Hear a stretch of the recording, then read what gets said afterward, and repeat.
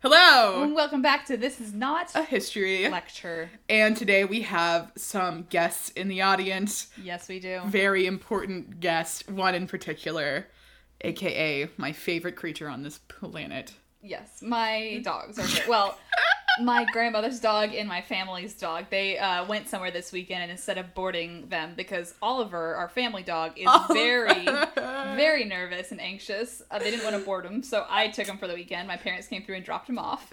Y'all, this dog, this is the one reason why I'm like, this sucks that this is an audio medium, because this dog needs to be seen by the world. He needs to be shared with the world. Kaylee has feelings about this dog. I love Oliver so much. First of all, he's like what an alien would think is a Cocker Spaniel. He's like balding. He's got like one bug eye. Yeah, one eye's bigger than the other. He has like 4 teeth, maybe 6 teeth left. His sides are bald though, and his top is like Donald Trump's toupee. So it's like really bad. It's awful. But we don't want to cut any of it or groom him because then he won't have any warmth in the winter. He's like bald, and part of his fur is like really curly, and then part of it is like straight, and he's just such a weird little dude. Yeah, and like his jaw is actually kind of sideways, so it doesn't like close correctly. Yeah, I can't explain to you. Literally, the first time I met this dog, Kat will say, I like yelled. She screamed. Who is this? I'm like kind of tearing up thinking about it. He's so amazing. Yeah, and Kaylee's just waited her whole that's what she does. Nothing else matters. Just there's just Oliver and in between Oliver. Yes, that's what my life has become. I literally, when Kat told me that she was watching the dogs this weekend, I was like, I think I screamed again. You did. You screamed. I was like, what? Because I thought I'd never see him again. Oliver. Yeah. So reunited. So I forced Kat to bring the dogs over to my house. I mean, you had a fire pit. That's true. That is the development of the week for me, isn't it? Me and my roommate found a fire pit on Facebook Marketplace for $25, and it's huge. It's nice. It's nice. The mosquitoes murdered us, but at least we didn't die by fire. We died by mosquitoes. Yeah. Well, worth it. Yeah. But, so since we have a backyard, I was like, Kat, bring the dogs. Also, we have a fire pit now. So you're going to stay here for as long as I'll what? Oh my God. But yeah, so. Words, Kaylee, come on. Yeah, we have dogs here today. I took off their collars so that you wouldn't hear them rattling or scratching or anything. But if they do bark, just know that is. Yeah. I'll allow Oliver to have his voice on this podcast. He deserves it. That's him now. And that's him scratching. Literally, wow. Wow, like on cue. That was. Oh, now he's looking at me. Hi. Snorting. Hi, Ollie. Oop. Oh, here they come. Oh, now you like me? He didn't. He decided he didn't like me on Friday. I think he finally got comfortable here because yesterday when Lane was here doing homework, they actually came up to her and I was like, oh, Joey's friendly. Ollie's scared of everything. Well, Ollie's letting me pet him. Aww. Oh my God, y'all, this dog. Oh my God, what a king. And I already have a weird little dog. Yeah. Like, Kitty is a freaking weirdo. So, like, yeah. The fact that there's a guy weirder than Kitty. It's saints. Immaculate. Yeah. Oliver's really hanging in there. He's also got, like, really round sides. He's got a little pot belly. So when he lays down, he looks like a mushroom. God. Oh my God. Anyway, yeah. How was your week, Kat? Well, I mean, everyone just found out how my week was, which was amazing because I have a fire pit and Oliver's here, so Oliver, yeah. And nothing could be better, honestly. Yeah. No, my week was pretty standard. Oh, was Oliver going to hide under a table again? I don't know. But yeah, no, mine was pretty standard. Just work. I feel like something big happened this week and I cannot remember what it was. So. I mean, I also kind of feel like that, but the biggest thing was when we had the paper due. Yeah, that's probably what it was. I'm getting school first paper and of the life. semester. Yeah, school and personal life just gets mixed up at this point. I don't remember what's what, but yeah. No, we had a good weekend, good day at work, crazy day at work, but good day at work, and now I'm here and we're gonna get food afterwards. Hey, that's always a plus. I'm very excited. Yeah, yeah. I mean, today was very uneventful for me. Just doing notes and which is sometimes good because we have an annotated bibliography due Tuesday that the teacher has given us no specifications for whatsoever. Yeah, no, I mean, that's very frustrating. Oh, the dogs are doing something. Joey was just exploring a little too much into my historic clothing. Oliver. And then when Oliver sits down, he sits like so erect. He's so like stately. Oh, this dog. He lays like a chicken wing sometimes, like all 4 limbs splayed out because he tries to cool down. No, he doesn't. Yeah. He'll literally lay down like a starfish on the cold floors. Oliver, please do it now. Sometimes he sits and his back legs disappear because his belly is so big, and he just looks like. Yo, I love this dog. This dog looks like Henry VIII, but like later in life. You know, like after, like around like wife 6. Yeah, yeah. If you can upload pictures to the Spotify. Like you were talking about earlier? Yeah, I saw another podcast do that, but I'm not sure how to do it. Okay. Well, we'll take pictures we'll have to of look him, into and it. someday, if we ever figure it out, we will. Or we can just tweet. About him. Official podcast mascot. It's Oliver. It is Oliver. He looks like the dog from Anxious Charlie's Bagels in Austin, though, so I don't know if we can mascot him. What? There's a bagel place in Austin called Anxious Charlie's, or Nervous Charlie? No, Anxious Charlie's. I've never heard of that. But my sisters liked it a lot, and they brought home like 24 bagels from there once, and t-shirts. I do like bagels. And it looks like Oliver on the t-shirts. That's amazing. Oh my god. Oliver. Yeah, so. Anyway. Enough about the dog, I guess. Yeah, we can. I'm taking the dog. Dumbass. I love Legally Blonde. I was literally thinking about watching it. Legally Blonde too. We made my dad and my grandma watch it not long ago, and my dad called every single thing that was going to happen. I was like, how do you predict this so well? People who can do that, I'm like, because I'm having my roommate watch. Can't. I'm having my roommate watch The Good Place. Oh. And she's like, she hasn't figured out the big plot twist at the end of season 1. Yeah. But she's but like she knows almost there. Yeah. And I'm like, just watch the show. You can't say that because that time I tried to watch Far from the Madding Crowd. Okay, listen, I know. I'm sorry. You destroyed that. I'm sorry. Okay, listen. You were literally like, is he coming back from the dead? And you were all like, none of them were correct. You just kept guessing, and they got substantially worse. Listen, okay, I was having a good time. I'm sorry. It was annoying. I understand that. But that's part of my personality, I guess. This is why I'm very careful about who I watch movies with. That's for fair, the first but really, time. you could have stopped after the one where you guessed that they were all zombies. Because it just got worse from there. It was a period piece film, Kaylee. It was not Pride, Prejudice, and Zombies. Okay. Okay, I would be willing to watch that movie again. Okay. Was it a bad movie? No. Was I just not in the right mental space? That's fair. We were with friends who we hadn't seen in a long time. Yeah, so it was like now or never. And Kat knows that if I'm to watch a movie for the first time, I need at least 24 hours beforehand. Yes, she does. And it's just how my brain works. That's fine. Undiagnosed ADHD? Probably. Have you seen that TikTok audio that's like, I don't know what HD is, but my doctor just called and I said I got 80 of them. Oh, wait. Yep. Yes. That's me. That's my life. Yeah. Anyway. Yeah. Obviously, you can tell we're in a little bit better headspace than usual. We're not drained and awfully discussed. Not so far. Not so far. We do have, like Kat said, that annotated bib and presentations this week, so that's going to be weird. Oof. So we'll see how we're feeling next Sunday when we record. Oh, but that's what was big. Ballet this week. Ballet! That's what happened. Okay, quick disclaimer, guys. Not disclaimer. Quick update. It's going great.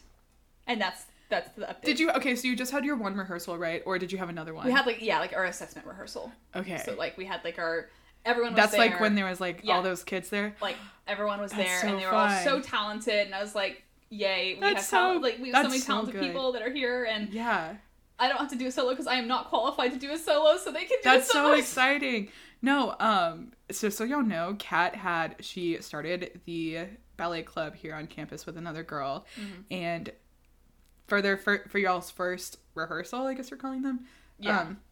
Meeting, whatever. She had 30 girls turn up. That's new girls. None of them are returning. That's such a huge turnout for a student org. That especially really for one is only a couple years old, and we haven't been able to meet the last 2 years because of COVID and other BS stuff. So it was huge. We were so excited. So that's really exciting. That's what big happened to me this year and this week. That's super great. Hopefully next week when we chat too. It'll be even more good news on the ballet front. Yes. But in the meantime, shall we discuss what we're discussing today? We have two very kind of textbook style history topics today. Yeah. Like stuff you would get in a textbook. Mm-hmm. So it's going to be... I've noticed, I think our description is the weird, the odd, the forgotten, and the sometimes But we want to talk about textbook issues too, because they're very important, and especially for our American listeners, I think that a lot of stuff in like Hispanic or like Mexican American Heritage Month, like we know what it is. Mm-hmm. You don't know the details. Yeah, so exactly. I think that like it's good to cover those textbook issues this time around, because the one I'm doing for sure is one that like I knew peripherally, but I didn't understand. Yeah, I'm excited because I mean, like you said, like you kind of know the big things, but not anything else. So I'm excited to hear about yours. It'll be good. Yeah, I'd like to, it feels good to remediate some of like, I know I missed this in my education and I kind of always felt bad and didn't want to like ask it again later. Mm-hmm. So I hope that for some people we can offer that like, oh, okay, this is actually what it is. Yeah, even if it just provides context to like, well, you're talking about World War II, so like, even just some more context to like what was happening globally with World War II, it'll be good. Exactly. So I'm excited to hear. And yours is a controversial, especially the last few years. It's become a very talked about issue because I was taught that through a very Americanized lens. Well, not just Americanized, but Texan. Yeah, lens. Texanized. So we're gonna get into it, and hopefully I don't end up having the entire state of Texas hate me. Maybe just half. Kaylee, I think most of the state of Texas hates itself right now. Well, that's the half that I don't want to hate me. Oh, I see. You see what I'm saying? Yeah. Yes. Nice. Okay. Well, anyway, take it away, Kat. Take it away, Ern. Okay, real fast. Someone pointed out that the guy in Ever After, like the Drew Barrymore Cinderella movie, her friend Gustav, that's Stan Shunpike in the Night Bus in the Harry Potter movies. Is it really? Apparently. That's so funny. I know. Oh my god. I know. No. Anyway. Take it away, Ernie. Little fun fact. Yeah, so I'm going to talk today about Mexico in World War II. And I think we know that there's a long and sometimes tense, strenuous history with America. Well, I should say the United States of America and Mexico. Mm-hmm. And there is a large history of Mexico supporting the United States, even like just in general, like Latinx people have fought in conflicts from the American Revolution all the way up until Afghanistan a few weeks ago. Like this is, and I think a lot of Americans have this like perception about immigration from Mexico. Yeah. And this is a big thing if you grew up in Texas, especially where there actually is a border. Like, there is a lot of how do you say like false, there's a lot of false narratives about the not just like immigrants, but just the history of Mexico aiding America, because it is a relationship that we have taken advantage of, and in my opinion we haven't really reciprocated back to them in the way that they deserve. But we'll get into that. And I should note that in World War II, other than Brazil, Mexico is the only Latin American country that actually fought against the Axis powers. So it is a bit of a misnomer, like not misnomer, but a unique circumstance to talk about Mexico in World War II.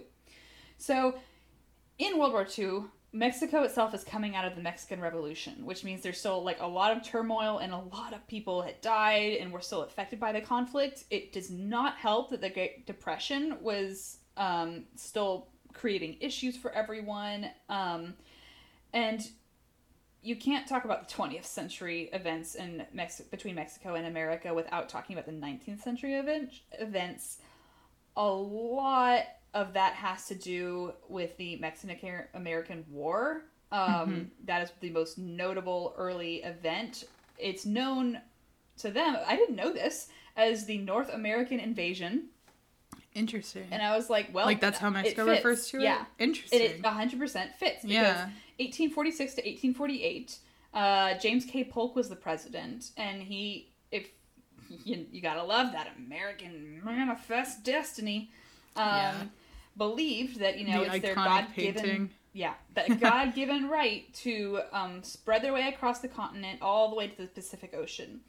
And that meant going through Mexican territory. And it started as a fight along the Rio Grande. And America had some military advantages. And also, when you're basically sneak attacked out of nowhere, you don't have a lot of time to prepare. And eventually, this war, whether you call it Mexican-American War, I'm tempted to call it the North American Invasion myself, because it was not our land. And it basically takes a third a third to like a little less than a half of the territory that Mexico had previously held. That's how we got California, Utah, New Mexico, Nevada, Arizona. Like, all of that land was from this. And, you know, like those old maps where you see Texas just kind of being like the stop line, all that side was what we got basically out of it.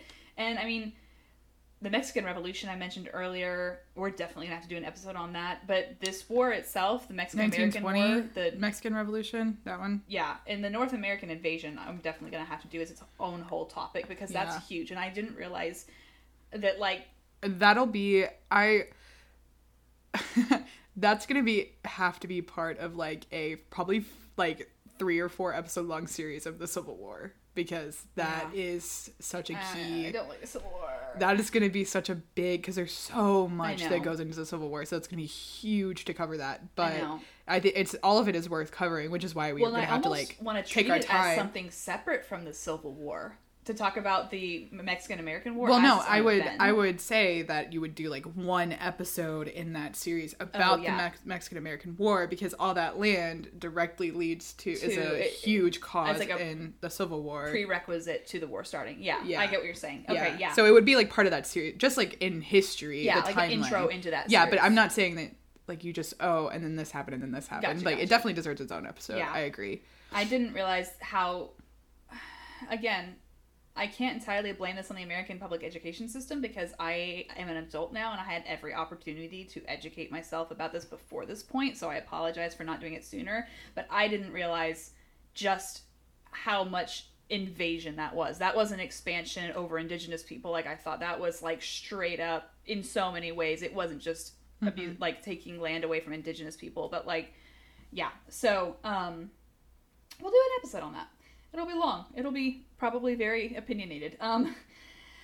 Yeah, so, I'm so nervous to cover like anything touching 1840 through 1850, because there's just so many convoluted things that happen. Yeah. In like basically till the end of the Civil War, I'm just like, so many things happened. So many people were at play. Different ideologies so were at interconnected, play. Yeah. And it all. Which is why there's whole podcasts just dedicated to talking about like the Civil War. Yeah, exactly. It's a huge undertaking. But maybe we'll be able to take it in small, bite-sized chunks. Well, that's kind of what I'm doing today. That's true. Because this is connected to all of that stuff, too. Yeah. So, yeah. So going into World War II, it obviously wouldn't look so great for the president to be siding with America. To be like, yeah, we're joining America and the Allies. So, you've got General Douglas MacArthur, who's got, if you know the name because he was such a huge player in World War II, but he was actually one of the people that participated in the American seizure of the port of Veracruz earlier in like the early 1900s. So it's not like there's still people alive that have directly done Mexico wrong that they would have to ally with to join World War II with the Allies. And that's not great. The people don't entirely agree with that. Some do, some don't. In the 1930s, that tension is getting even worse with America. And there is a president who wanted to make a lot of reform, named, I'm going to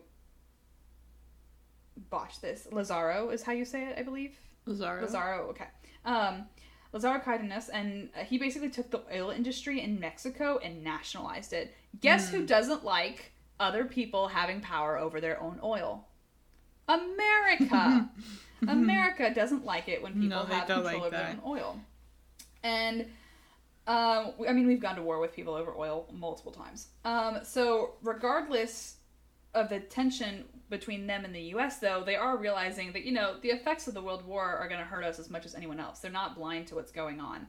And they had some of that inner conflict taking over sides. At first, they were very neutral in the conflict because there's I didn't know this, a notable Italian community within Mexico, and they didn't want to declare war on Italy and, alienate all of those citizens. And originally, the communist population in Mexico was also feeling some sympathy to the Germans, but as soon as the Germans invaded Russia, they realized what was really going on, that this is not a representation of any similar ideals. And, that's where they start cutting their ties to German support. But there are also plenty of people who had been wary of authoritarian power ever since the revolution, and they were supporting the ideas of the Allies early on. They're like, no, this is authoritarian. We don't like what's going on over there. And they were, there's some people, as usual, some people know from the beginning what's really going on. Mm-hmm.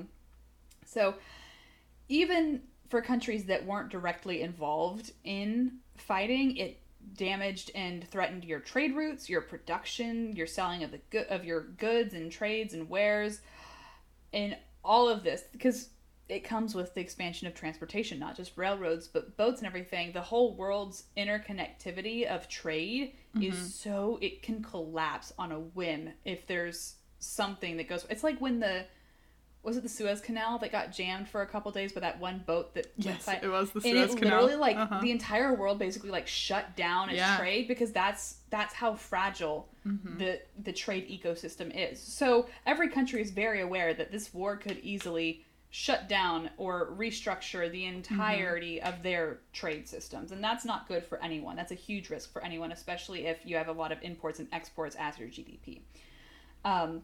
So as European countries, if you know World War II, you know how physically destructive it was, and how there was efforts to literally just burn fields of, materials and stuff like that to prevent other people from having resources. The European countries are struggling to keep up with production of the items that they need. And this is when the U.S. starts producing some of those things. And now Latin American countries are relying on America more as well, because the stuff that they used to need from Europe, they have to get from America. So there's this weird, the trade industry is just morphing really fast. Mm-hmm. Almost immediately after Pearl Harbor, Mexico cuts their ties with Japan. They're like, no stop. What's the term I'm thinking of? Full stop? Full stop, thank you. Yeah. Full stop. Nothing's going to happen with us. There's no diplomatic connections in it there anymore. I guess it's fair, because they're seeing, you can, like, reach someone over here. You can reach us, and even if they don't support America, that was a bad move. Yeah. Well, because there's also that whole, like, idea of, like, separate spheres of influence? No, but, like, how, like, the hemisphere that America and Mexico is, like, not supposed to mess with the other Eastern and Western hemispheres. So, like, the fact that there was, like, that connection. Pretty much most of the fighting had been centralized in Europe, and all of a sudden it's a lot more real, like, for people over here. Yeah, they're bringing the fighting to us now. And I mean, I'm sure America would have been very peeved as well if Mexico hadn't stopped ties with Japan after that, because then they would have been like, dude, you're right next to us. Like, be a neighbor, be a buddy. Even if we don't deserve it, be a buddy, Yeah. And a few days later, Germany wasn't too hyped that Japan did that either. Yeah, no, that was Japan definitely... made that call to bomb Pearl Harbor, and I don't think anyone thought that Japan was just kind of doing its own thing at that point. And they had been for a while. But, like, I think everyone was just kind of like, what did you do? Yeah. Yeah. I've seen a lot of TikToks about that. But... yeah, so a few days after they cut diplomatic ties with Japan, they also cut ties with Germany and Italy, which is a big step, but these are all, Axis versus Allies powers. You can't, take a stance against one without the others. And they are able, because of these cut ties, to secure the Gulf of Mexico along, where Mexico and America meet. Mm-hmm. I need to be better at saying the United States, not America, because it's all America. It's the Americas. And about a month later, there's a conference of foreign ministers that meet. And the Mexican delegation basically states, like, hey, all of us Latin American countries need to be on the same page. We need to be able to work together and make sure that we're mutually keeping each other safe, supporting the same causes, and we need to present a united front. Like, that's going into this war. Eventually, it's a world war. You see everyone involved in some way, shape, or form. You need to be on the same page. And they band together a little bit, and sorry, I literally lost the place in my notes. They decide, we're going to band together the different nations, and over the next couple of months, the Germans do more stuff to earn the wrath of Mexico as well, including, most notably, sinking 2 oil tankers in the Gulf of Mexico with their German U-boats, which presents a very clear invasion of, like, okay, Germany's in our Gulf. They're in our trade space where they should not be. That directly threatens our ability not just to reach Europe with aid, but to reach our own like you said, hemisphere. Like no one's in our space. No one's in our sandbox yet. We can throw stuff at people in the other sandbox, but the minute they throw something back, yeah. So on one of those boats was torpedoed. Sorry for that quick glitch. We had a breaking news headline, and we like to check our breaking news headlines because sometimes they're juicy, but also well, this time it was really sad. But can you imagine, like, there's certain world events that if you caught record of it on a podcast, that it's, I mean, there's like videos of like streamers and stuff who get news, huge news, and it's always for posterity. You're almost like you want record of receiving. No, so, absolutely. Breaking news headlines, like if it could you imagine if we were on this podcast when the Taliban took over? Oh my gosh, like that would have been a lot. Yeah, but we would probably had to stop for a little bit and talk about things. So, that's why if we ever pause or something and we talk about breaking news, it's because we both pay attention to, like, breaking news headlines. But, so, like I said, the Germans were not exactly being respectful, and those 2 ships they sank were important, not just because the trade was obviously at threat from the Germans, but one of the boats that was torpedoed spilled 6,000 tons of oil and killed over a dozen of the 35 crew members. The second tanker killed at least 7 of the Mexican sailors, and Mexico requested a formal apology and some form of compensation, but Germany refuses. Germany probably could have held off the Mexican engagement into this conflict a little longer if they had tried to make some sort of... I was gonna say... I don't know. I don't know. Well, I feel like at that point Germany was definitely egging them on. Yeah. Well, and it's like you can't really say what if with certainty because this is a very precarious situation. But they might have, if they had made some sort of repatriation, maybe they could have held off involvement for like another week or so. But I mean, 2 ships though, to knock out 2 ships it's a pretty blatant. That's pretty it's intentional. Like a declaration of war. Yeah, that's intentional. It's like bombing Pearl Harbor almost. But. Yeah, so Germany refuses, and the president declares war formally against the Axis powers. Mexico joins the Allies in late May, early June of 1942. Around that time, they start getting all their ducks in a row, and they join the Allies. This declaration of war also helped convince other Latin American countries to support the Allies more vocally, because, like, if it can happen to them, it can happen to anyone.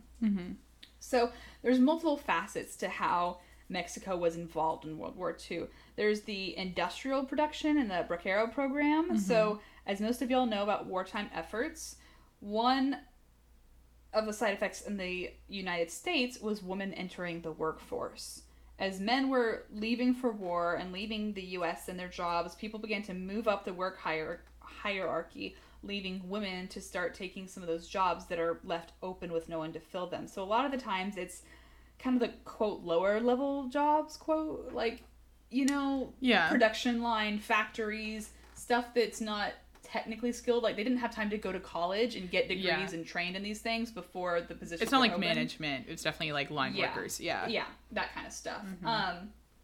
And this is a huge war effort push. It's the big Rosie the Riveter, very iconic. Oh, I just popped. Yeah, I told you you've been hanging out with me too much. Do it now. Oh my god, this is... Okay, sorry. Joey, get down. Joey is trying... Oh my gosh. Are you trying to come sit with me? Can you come sit with me? They're actually not allowed on couches. Oh, you can't come sit with me. Oh. Yes. Joey! Okay, you know what? It's my couch. He can do it. He just can't do it at home. At Cat's house, the dogs will play. Yes. When Cat's home... It's like the opposite. The opposite. Well, it's also like a $100 Walmart couch in my first apartment. Like, it's babies. I just don't want to teach them bad habits when they go back home, but at the same time, it's like one time. Yeah, it's like you're spoiled. Yeah. It's like staying with the cool aunt and she like buys you ice cream. I am the cool aunt. Like, don't tell your parents. So yeah. They can't cover everything though. Women can't do all these jobs, especially the agricultural jobs, which are still not socially acceptable for women to be doing, like the hard labor stuff a lot of the time, which is funny because a lot of factory work was pretty heavy labor. Yeah. Anyway, in 1942, that doesn't make any sense. A lot of it doesn't make any sense. Yeah. There's no logic there. No, it's misogyny logic. It's like the racist logic. Yeah. Yeah. But it does not have to make sense. It just has to make sense to them. Yeah. Yeah. In 1942, the U.S. and Mexico reached an agreement. more than 300,000 Mexicans came to America to work the agricultural and railroad jobs that were still left open. Interesting. And this created the Bracero program, meaning one who works with his arms, which didn't end until 1964. And if you're keeping up with that timeline, that's over 20 years. Yeah. That's well after the war ends. Mm-hmm. And in those 20 or so years, 4.5 to 5 million labor contracts were created in the U.S. Like, that's an almost incomprehensible amount of work that was done by these people. And unfortunately, it doesn't sit well with everyone because this is still such a hot topic debate these days, and it doesn't need to be. But with over 25 states taking advantage of that labor, we know that low-level employees in America then and now are still taken advantage of financially. It creates tension because, for a lot of Mexican people, they're looking at this and like, well, like, are we getting compensated fairly? Why are our people doing work over there for them? But also, a lot of Americans are also dealing with you're letting other people in the country to take our work and our jobs. And that's the rhetoric you hear a lot. If you live in the South or in Texas, you hear a lot. They're coming over to take our jobs. The jobs these people are filling, though, during this Bracero program are jobs that Americans didn't want.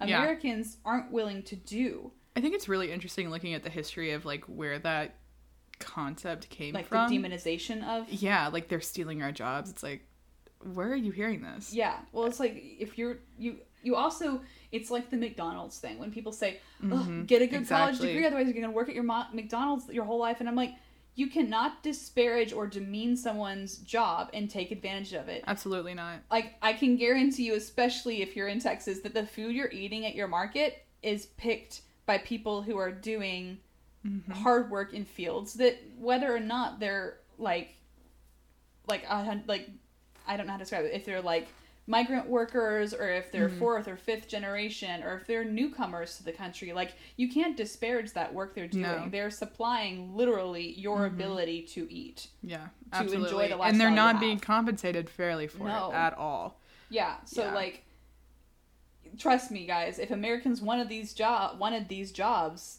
they would take these jobs. There's jobs open, but so I can't believe this is still an issue so much time later. It goes to show that some things don't change, and some of these, like, stereotypes take decades to dismantle, and we need to be doing better about that. So the minimum wage for these people in the Bracero program is incredibly low. But there's a promise included that involves food, shelter, water, and basic sanitary needs. And that's what they were promised. They were also promised that they wouldn't be segregated as migrant workers in the places they were staying. Some areas, they did stick to these standards. They agreed to those, and they were like, yeah, we'll treat you fairly. We won't segregate you, which is the bare minimum. That's not really fair. That's just not being an asshole. Yeah. I don't think we've made it into fair territory yet. We have not. But they did stick to the providing basic food, shelter, all of that. Can't say if it was good or bad, but I'm assuming it was still not great. And there are other areas, though, where these contracts were suspended because the Americans weren't holding up their side of that contract. Not a shocker. You want to guess what state had to suspend the program? Is it the state where we currently are? State where I currently am. Denial. Yes, ring, ding, ding. We have a winner in a not shocking upset. Absolutely not. Texas is where the Bracero program was put on hold for several years by the Mexican government because they were violating their end of the deal. There's segregation issues, providing the food, shelter, and hygienic conditions was a huge issue. The Texas governor knows how heavily they're relying on this Bracero program and begs them to lift the ban. Is like desperately trying to get them to let migrant workers come back in the state, because I don't think people understand. Who's governor? At this point, I'm not sure. I wrote the name down somewhere in here, but I'm not seeing it in my notes now. I don't know. I was just... my brain told me it was Ann Richards, but it's not. No. She was later. Yeah. No. I would know the name if you said it, but... Yeah. It's somewhere in my notes. But yeah, I don't think people realize how much of this state, for all the crap people here give migrant workers and immigrants is built off of that labor. The state could not function. Absolutely not. You could not function if you did not have the benefits of this labor. So you really can't talk bad about it when you're benefiting from it. But yeah, it actually did some serious damage to the Texas production and the economy for a while. Yeah. Which is why you supply basic human needs to your people. I need to get off the soapbox and keep moving through my notes. Sorry. Right. A lot of people... This is why our show's so long, Kat. I know. Because we just keep ranting. Ranting about how terrible Texas is. Hey, it's relevant. It is. Hey, we're gonna have some more of that when I'm talking. Great. And in the long run, it creates this... It's a reliance on labor from Mexico and other Latin American countries to fill jobs, but it's also like this tradition, this almost like strength, this tradition of reciprocal, but America's not exactly reciprocating equally, but this, I mean, America is relying on them at this point. Absolutely. Like, we couldn't function without them, and we need to acknowledge that this is not a mutually beneficial thing. We needed their help, and they helped us at detriment to themselves in some ways. Yeah. So that's kind of what's going on in the industrial side of things. On the military contributions, I had no clue this was a thing. I absolutely love it. And I should have made this its whole own episode. Maybe I will someday. The Aztec Eagles. Have you ever heard of them? I haven't. Okay. I hadn't. Sounds like a baseball team. It does a little bit, yeah. So, Avila Camacho, the Mexican president at this time, Avila Camacho, was originally saying... Avila? It's one L, not two. Yeah. Okay, there, champ? Sorry. You need some water? Swallow my water rock. Oh my gosh. Oh, that was so funny. So at work the other day, so I work in this like cubicle area, and it has like a meeting table there. And it's like not just me back there. I mean, I'm usually the only one back there, but people can like come and go, whatever. It's very open. But someone came in and was sitting at the conference table. And, I was like, okay, whatever, just, like, working. They were there for, like, a good 20 minutes. And then I took a drink of water, and that exact thing just happened. So I started coughing, and then they left. And I was like, I promise I don't have COVID. I'm sorry, I don't know who you were, but I don't have COVID. I just can't drink water. I was not skilled. Just, like, basic motor functions are really hard for me sometimes. Anyway, continue. Yeah. But I think, it's a single L. So it's not the Y sound. Okay, I think that makes Avila. sense. Yeah. Avila Camacho, the Mexican president at this time, sorry if I'm botching that in another way, was originally saying that they're only going to contribute to the economic and production side of things. He doesn't want to put soldiers on the ground, which is pretty understandable. He wants to be not involved in this as much as possible. The U.S. military, however, he did give the power to conscript Mexican nationals that were already in the U.S. so that they could fight with the Americans, which is an interesting little, like, turn of choice right there. Some estimate that the number was between 15 and 20,000 people who were Mexican nationals that served in the U.S. military. There's a vast discrepancy here, and I mean vast. The biggest numerical discrepancy I know, probably, except for the estimates on indigenous populations before colonization. Some reports were saying that there were up to 400,000. So people literally can't agree between 20,000 and 400,000. That's a huge discrepancy. Oh my god! And I was like, I literally went back and checked all of these sites because I was like, maybe I'm looking at numbers for different categories because they're so vastly different. Yeah. No, they were. That's weird. As far as I could tell, people just don't know, which is weird because they were taking enlistment records. Yeah. But who knows? A lot of them were hoping for U.S. citizenship at the end of their service, though. Thousands of them obviously were killed MIA, wounded in combat, etc., etc. So they're making sacrifices alongside Americans, and Mexico said that they weren't gonna fight along, ground. I can't not think of the. Sorry. Take two on that. Okay. Mexico said that, like I told you before, that military efforts, they weren't going to put people on the ground, basically. But they created the compulsory military service law in 1942. And I think this is because they realized that if you don't have skin in the game, you don't get as much say in the final outcome. And that's big in World War II. Like, the way they divvied things up after World War II, everyone wanted a say in what was going on. A lot of people didn't like this idea of conscription. Some saw it as a continuation of their efforts during the Mexican Revolution to overthrow authoritarian rule. So they were like, yeah, we did this once, let me go fight again for another country to overthrow their dictator. Yeah. But others are like, this is not our fight, this is not something we want to be involved in, I personally don't agree with it, etc., etc. And I think they realized that if they wanted to say in peace negotiations afterwards, if they wanted to be able to say, this is what we want from trade afterwards, you know, rights, repatriations, all that stuff, they knew that they had to put some more effort in physically in their fighting forces. And I use the term forces on the ground figuratively in this case, because the Aztec Eagles are an air force. I was going to assume that, yes. Yes, the Eagles, flying. And here we are, Kat talking about planes again. I know. I knew it was going to come up. I was like, stumbled into it. It's not even on purpose anymore. I know, it's just happening. So, it's also known as Squadron 201, aka the FAEM, the Mexican Expeditionary Air Force. The president was adamant that they wouldn't do what Brazil did and send in ground troops. So they just allowed America to do that with their Mexican nationals living there, and decided that they were going to train these flyers. So these Air Force pilots go to train in Texas. There's air bases here where they trained and were taught how to be pilots, all that jazz, in July of 1944. They ended up training... Wonder if it was Ellington. I don't know when Ellington was I think it was near San Antonio. Okay, that makes more sense. Yeah. San Antonio is, if you don't know, pretty big military presence in San Antonio. Yeah, there is. A lot of that kind of stuff is out there. Yeah.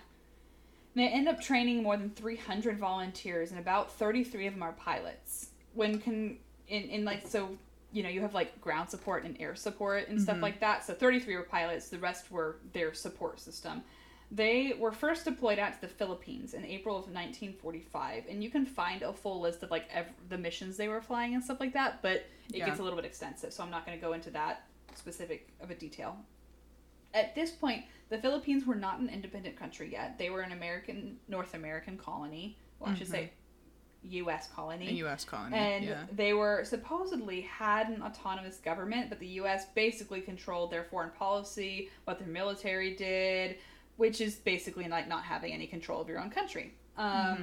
So they needed help there. The U.S. needed help in the Philippines, and that's where they sent the Aztec Eagles to fight with the Japanese troops. They helped by sighting the positions of their enemies, destroying enemy military posts, supplying aid for the Allies who were doing the land fighting. In total, 5 pilots from the squadron died in combat, which proves that statistically, percentage-wise, how damn good they were. Yeah. But I think that actually only one was shot down by enemy fire. Huh. I think the rest had something like almost like mechanical, like mechanical, or ran out of fuel over the ocean after flying a longer mission or something like that. Yeah. So after Japan's surrender, the rest of them actually end up returning to Mexico, and they're welcomed home as heroes. Over the months that they were settled in the Philippines, though, they flew many missions. Ended up logging, I think, like 2,000 hours of flight time. And they did bombing missions. They provided air support that the U.S. needed. And this was an imperative. Like, we don't talk about the Philippines a lot when you're talking about World War II. But the Philippines and the outlying islands over there put the Allies within bombing range of Japan. Absolutely. They were really important bases for... Yeah. You needed to hold... They had to hold those spaces, otherwise they wouldn't have access directly to Japan. And, I mean, they were ready to... They were probably getting ready to invade Japan if they needed to. And they received... These pilots received honors both from Mexico as well as the U.S. Air Force and the Philippines, because they did some incredibly daring stunts that they weren't even trained to do. Oh, wow. They weren't... It's almost like the Night Witches, who I am doing an episode on soon. Yeah, you are. Because I adore them. But I was reading like one, I should have block quoted it and read it out to y'all. I regret not doing that. But basically what they were talking about is that they were near a cliff face and they had to bomb below them. And there were some American pilots and some Mexican pilots, and they basically were like, we've got to do this, and we know you don't have training, but we got to try. And so the Mexican pilots were like, okay, we'll do it. And they like crest over the edge of the cliff and just plummet. And you know, when you hit that curve at the bottom and you have to like pull out of your dive really fast, you lose consciousness, you black out from the force of the G's. And one of the first-hand accounts was the Mexican pilot saying, like talking about how he pulled out of it, and he was like, I turned back around and my buddy wasn't behind me. I just knew I blacked out on the curve. And apparently the Americans were on the intercom or on the radio going like, these crazy Mexicans, look at them. Like, they were, like, shocked and so impressed and just in awe of the fact that they were so daring and trying things they weren't even trained to do. Just because they felt like this, like, they could. This was their chance. So, wow. I honestly want to see a movie about this. I don't know. I didn't Google if there was a movie, but I'm like, this would be an incredible movie. Right? Just keep tuning in here if you're a movie producer for more movie ideas. Yeah, we got some good ones. Yeah, we honestly, have some good stories. Like, pretty much every episode we've done. I know. Like, topic should be a movie. Like, honestly. I know. They keep remaking movies about, like, the same events, and I'm like, I know, and there's so many things cool in history. Stories. Yeah, I'm sure. Yeah, like that TikTok you sent me about Eleanor of Aquitaine, which obviously we're doing. Yes. Here. But, like, I remember, talking about her. One of my history professors did like a Women in Europe since 1200 class, I think. And she talked about Eleanor of Aquitaine, and this, oh my god, this lady. I didn't know enough about her until I was listening to that TikTok. Yeah. I was like, you've got to be kidding me. I just remember my professor like telling us all about her life, and I was like, no way. Like, why don't we talk more about her? Why is this not a best-selling movie?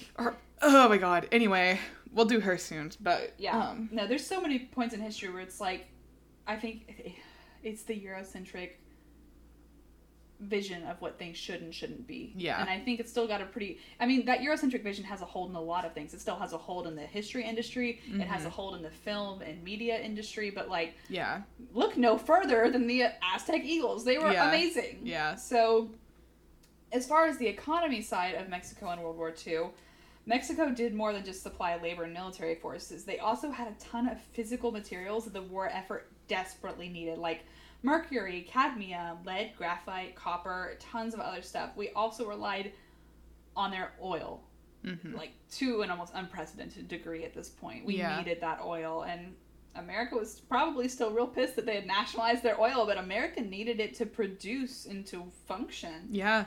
And that made it them one of the biggest providers out of any of the Latin American countries. Yeah.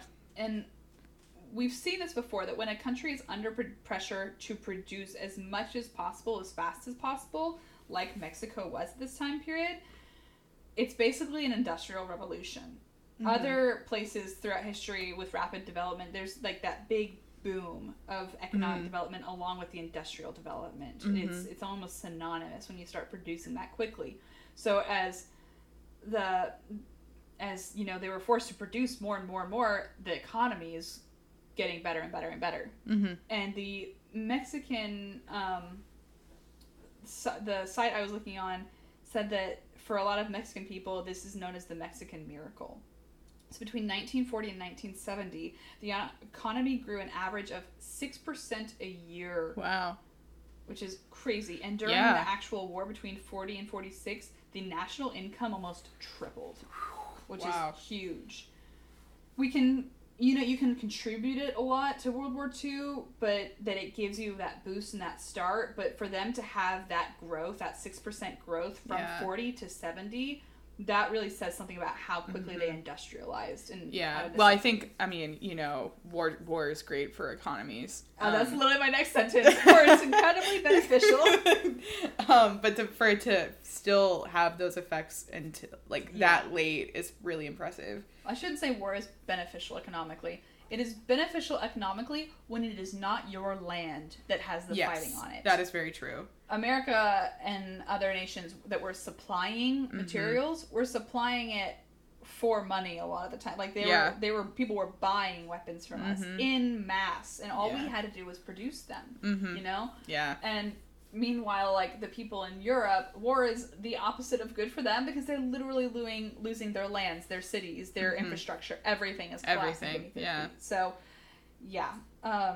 it's real easy to say from our perspective that war is great for economies. Yeah. When we haven't really felt the other side of that issue. Yeah. I mean, you see it in the South after the Civil War. Yeah, absolutely. The economies were, like, screwed. And, I mean, you shouldn't be relying your economies on slave labor anyways, guys. Like, that's not okay. I mean, even taking slavery out of the equation, which obviously we should never do, and that's a huge part of it. But, like, just the destruction of like, Sherman's March wartime and stuff like that. Like, you can see what physical destruction does. And, like, yeah, like you said, like, entire communities just ruined. Like, that's not good for anyone's economy. Yeah. It's not. And then there's also the whole thing about, like, your whole economy being built on slavery, which I would argue, let's destroy that economy. Yeah, like, I would like to see what happened, you know? Like, actually, let's get rid of that one. Like, oh no, you have to rebuild your plantations and actually do some of the work yourself and pay people for it? I feel so bad for you. I'm so sorry. Anyway. Civil War again. Yeah, we literally can't stop talking about it. I'd rather talk too much about the injustice of slavery than not address it at all, though. You know what? I completely agree. Good. I figured we were on the same page there, Kaylee. You know what, Kat? If we weren't, that would be problematic. At this point in our friendship. Oh, if you told me that you supported slavery, Kaylee, I'd literally throw you out this window. God. It's just, like, so preposterous to think of me, like, saying, like, in all sincerity, like, Catherine. I know. I'm not gonna say it because someone could pull that audio clip. I know. It's like... You need to delete that audio clip, I understand. Oh, no, it's fine. Yeah. I hope that our audience understands that I very much do not support slavery. Oh, my God. I've met people before who still support the KKK. Oh, that's bad. That's a rough one. Yeah. But yeah. Yeah. So yeah. Anyway. we know it, even in our own country, how detrimental war can be when it's fought on your own ground. Yeah. But for places that are, supplying some troops and everything, but most of what we're doing is supplying ammunition and stuff that is financially beneficial to us, it's a great way to get out of an economic depression. Yep. Which honestly makes me wonder sometimes that whenever the economy tanks, if America doesn't just think, like, let's start a war somewhere else. It's been done before. I mean, honestly, most historians agree, like, yeah, FDR had his, like, works projects and everything, but it wasn't until the war that we really came out of the Depression. Oh, yeah. And, that's, like, a pretty universally acknowledged fact. Yeah. So, like, I just popped, but it is a truth universally acknowledged that when in times of economic depression, America will try to get involved in a war. Yeah, and honestly, I've heard of it. I feel like I've heard of it happening, like, throughout history, like, where countries are like, "Ooh, let's start a war." Yeah, I mean, but you see the pattern. If people know the pattern, they'll follow the pattern. So, yeah, after all of their contribution and war effort and everything, the UN Security Council gives one of the rotating seats to Mexico as kind of a gesture of goodwill and a thank you. And that's one of, like, the big legacies. The UN Security Council, that's power to have one of the seats there. And that isn't to say that tension with Mexico went away like, everything was not suddenly sunshine and daisies between North America. As that one kid on Wife Swap says, flowers and sausages. Flowers and sausages. Yeah. So this didn't magically fix things between the United States and Mexico, but the Mexican military got financial help from the U.S., and they still receive, I think, military training to this day from America. Oh, interesting. I think. Oliver, like, I can hear Oliver him just, like, on made the mic. a giant noise. He said... He'll literally lay down and just be like... I think he's upset that I'm not petting him. Anyway, sorry. No, you're good. Well, I'm not. Oliver, never feel bad about requiring attention. That is true.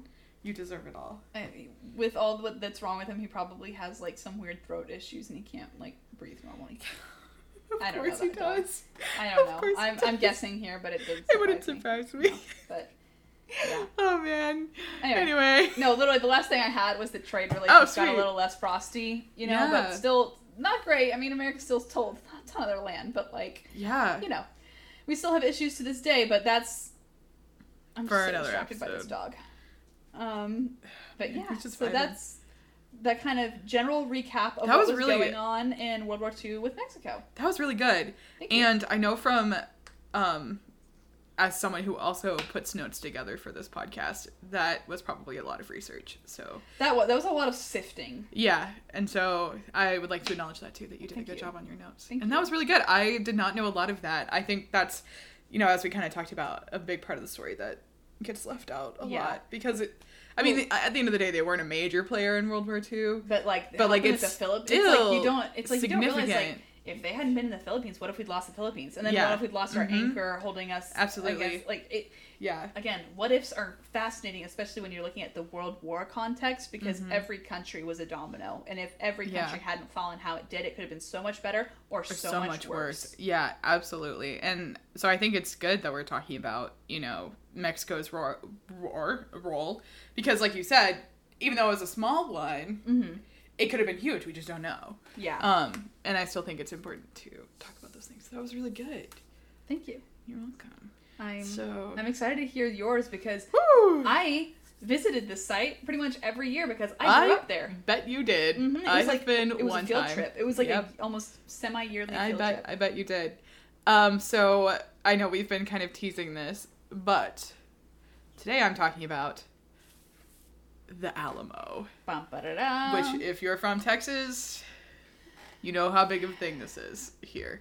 And yeah. I'm really ready to hear the perspective from the Mexican perspective on this. So honestly, just as a precursor, there kind of isn't a Mexican perspective per se. It's all factual. Yeah. But I'm curious, the raw facts of it, how... I think, so the raw facts of it will be kind of where we can have that discussion a little bit more, because, there's the Texas side and then there's the Mexican side. When I say the Mexican side of it, I just mean the not sensationalized, romanticized American version that I grew up with. Yeah, and I do think that some of the conversation I'll have at the end of this at the end of my notes will be kind of more, they were definitely illuminating to me on kind of the issues surrounding how we treat this event. And it was in ways that I never really thought of. Yeah. And so that was pretty enlightening to me. But I'll just read my notes. How about that? And then we can talk about it as they come up. Sound like a good plan? Yeah. Okay. Oh, I just popped. Cat gets onto me when I do that. I get it from So I don't know how you make that sound so sharp. I get it from my mother. Even when I pop, it's like a... No. But you managed to somehow make it sharp. And it's from my mom. Impressive, but I need a little sign to just Yeah, no, I know. I need to... It's... For this mic that's very sensitive, it is not the place to do that. Well, and this is not just me calling Kaylee out. She had earlier literally had to stop because I was going too fast and was like, you got to slow down. So right. we want each other to call each other out because we know that makes it better for y'all to listen to. Mm-hmm. Okay, so the Alamo obviously is not an isolated event, but rather literally an event in the Texas Revolutionary War. So there's a lot of things that go into the Alamo. So I'm going to start off with some background that is actually pretty long. So yeah, let's go ahead and get on into it. So San Antonio, Texas was founded in 1718. That's when they say the official founding date is. There were people present before then, obviously Spanish settlers and everything. And then before them there was native and indigenous population because... Yeah. But the city claims its official founding date as 1718, and this is when a group of Spanish settlers decided to build a mission on the banks of the San Antonio River. So maybe not on the banks, but around the San Antonio River. This mission is called Mission San Antonio de Valero. The mission town, so San Antonio itself, and the river were all named for Saint Anthony of Padua? Is that how you say that? P-A-D-U-A? Padua? That's not right. Padua? Padua? P-A-D-U-A. Yeah. Padua. I would guess Padua, but that's my... I feel like I've heard Padua, but I could be literally hallucinating, so... Again, also, I'm a very white girl who grew up in San Antonio, so my pronunciation comes from words I only already know. I think this is, not anywhere in... Latin America. I think this is... Oh, then my guess would actually be Padua. I'm pretty sure it's... If we want to go back and erase Italy, this whole section. Yeah, it's No, I mean, I don't care. People can make fun of me. I don't know either, it's in Italy. So he's a saint from Italy. So I would say Padua. That's kind of my guess then, yeah. Anyway, so they build the mission, and they also establish a military garrison nearby, which is called San Antonio de Bear. And I'm pretty sure that's how you pronounce it. It's Bexar, Bear. And you're from there, so you can correct me on that. This military garrison would later become the center of kind of town, the eventual town that would turn into San Antonio. This mission was a fully functioning mission for around 70 years. It served the Catholic community of San Antonio, and it housed the missionaries themselves and the native converts. So missions, just a little, in case you're unfamiliar, Spanish missions specifically were basically Spanish missionary works, and they were Catholic, because they were majority Catholic at the time, Catholic missionaries that went and settled in various parts of the Spanish colonies in America. So from Texas through to California, mainly in California is where we see a lot of the missions today, at least the ones that have lasted. Yeah. Their key purpose was to convert native indigenous groups to Catholicism. Religious genocide. Yeah, so it's very similar to what we know as missionary work. And I mean, I'm assuming... I didn't look this up, but it wouldn't surprise me if we get the word missionary from missions. But I don't know. It's the same root word. Yeah. I don't know if that's like where we get it from. I don't know. Whatever. So in addition to, that being their main goal, they also did serve as the religious centers for settlements throughout the Spanish colonies in America. And this is what's happening in San Antonio at the time. So in 1793, the Spanish authorities secularized, so they basically decommissioned all of the 5 missions that had been in San Antonio since they kind of settled in 1718 in this land. So that includes the one that is home to the Alamo. So in 1793, they, I guess, stop all the mission work there, and then they redistribute the land that belonged to the missions to the residents of the town. Mission San Antonio de Valero stood empty until around the 1800s. Its next residents were Spanish military troops, and this is where they're actually the ones that give the mission the name the Alamo. The troops were living in the church of the mission, which stood in a grove of cottonwood trees. And so they gave it the nickname of El Alamo after the Spanish word for cottonwood, and also after a town called Alamo de Parras, which was a town in Mexico that many of these troops called home, apparently. Okay. So it was kind of like a dual thing there, like how it got the name of the Alamo, because I was like, wait, isn't this the Alamo? Why is it not called the Alamo? I was like, what's happening here? In the early 1820s, Mexico is in the middle of their war of independence from Spain. And this kind of meant that the Alamo changed hands a lot. So it went from being occupied by those Spanish troops I mentioned to what is considered rebel forces during the War for Independence, and eventually to actual Mexican troops when Mexico won its War of Independence in 1821. During all this time, it stayed standing. People apparently took pretty good care of it. And it kept the name the Alamo, and it just kind of became its unofficial name, or I guess official name at this point, because, it's not a mission anymore, so I guess there's something about not calling it a mission. That would make sense to me. Yeah, they're probably a little more sensitive about it now, but that doesn't change what it was. Yeah, exactly. And I don't think it ever became a church again. I think it just kind of housed troops. Yeah. Until what we now know as the Alamo happened. So after Mexico won its independence from Spain, a man by the name of Stephen F. Austin comes into play. Good old Stephen. What a boy. So his father, Moses Austin, had actually been trying to cut a deal with what was then the Spanish government to convince them to let American settlers into the region that is now Texas. And I believe his father passed away and sometime during the Mexican War of Independence. And so Stephen F. Austin decides, okay, I'm going to continue my father's work. But this time I'm going to see if I can cut a deal with the Mexican government to allow some Americans to come settle in Texas.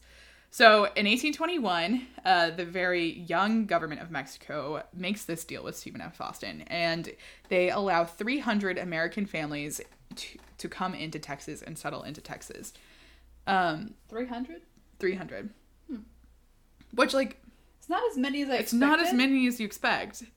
But, like, for any family to make that trip at that time was still a big undertaking, so I guess I get it. It's just not as many as I expected. Yeah. So Stephen F. Austin was kind of the figurehead of this thing. He's the one who recruited the families. He was the one who was talking to Mexican government officials at the time, and he set this whole thing up. Part of the deal, though, was that these families had to be Catholic.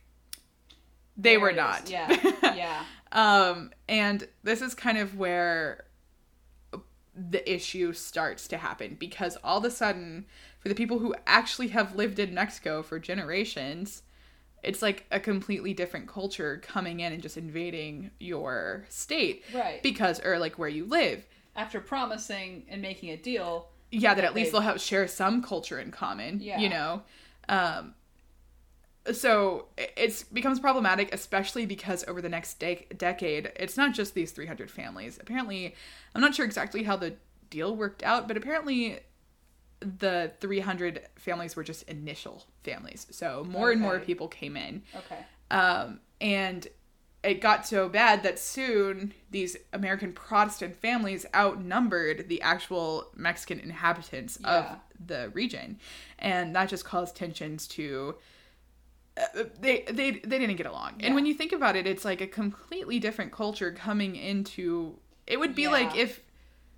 Well, one article I was reading compared it to, like, if Canada just, like, decided that they were going to invade the United States, but, like, culturally. Yeah. And then all of a sudden we have, like, a bunch of Tim Hortons on the corners, and there's, like, maple leaves everywhere. And there's a difference between, like, they would like to immigrate. A lot of people would like to immigrate and, like, retain their culture. Because that's part of the discussion here in the South is it's, like, immigration isn't bad. They can bring their culture with them. Yeah. That's good. But, like, for them to have been there for so long. Yeah, and I think part of it, too, is, like, these families weren't coming in to live in Mexico. These families were coming in to live in Texas.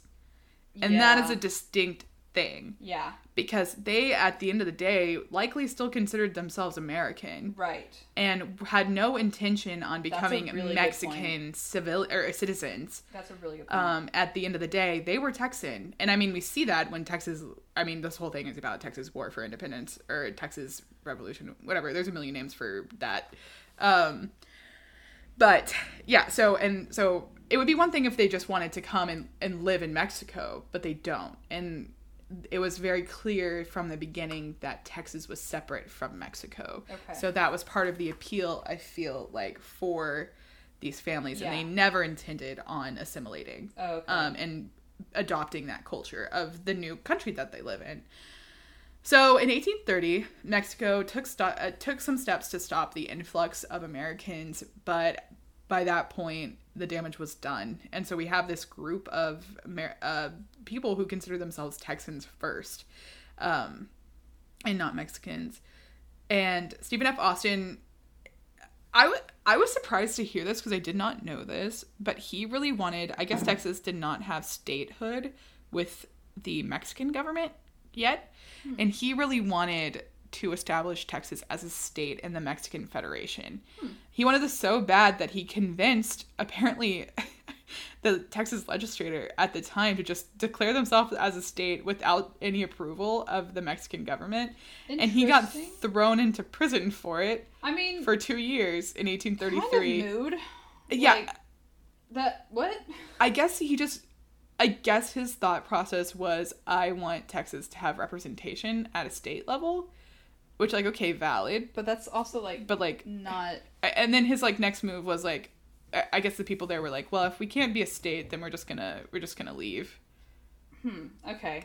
it's interesting. Listen, as someone who's from Texas, this all makes a lot of sense. Yeah, I mean, but it fits the vibe. Yeah. If you're from outside of Texas, just know that this makes sense. Yeah. Just know that all of this not making sense, it makes sense. Cultural. Yeah.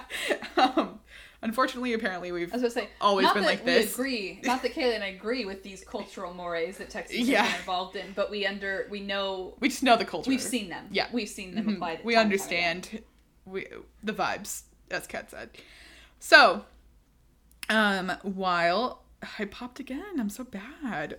Okay, while Stephen F. Austin was in prison, Antonio Lopez de Santa Anna, who was a soldier and politician, in 1834 assumes power of the Mexican government. And it is, because Santa Anna honestly deserves his own episode and all of that stuff. Yes. So I didn't want to go too deep into his background. However, articles did call him a dictator. So not a great guy.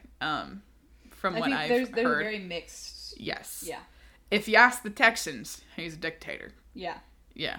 We don't like no Santa Anna here. Yeah. All right? I say, yeah. I mean, there's two sides to every story, but we're not talking about those two sides right now. This is just background. So his first kind of concern, his first order of business is he wants to squash any and all potential rebellions.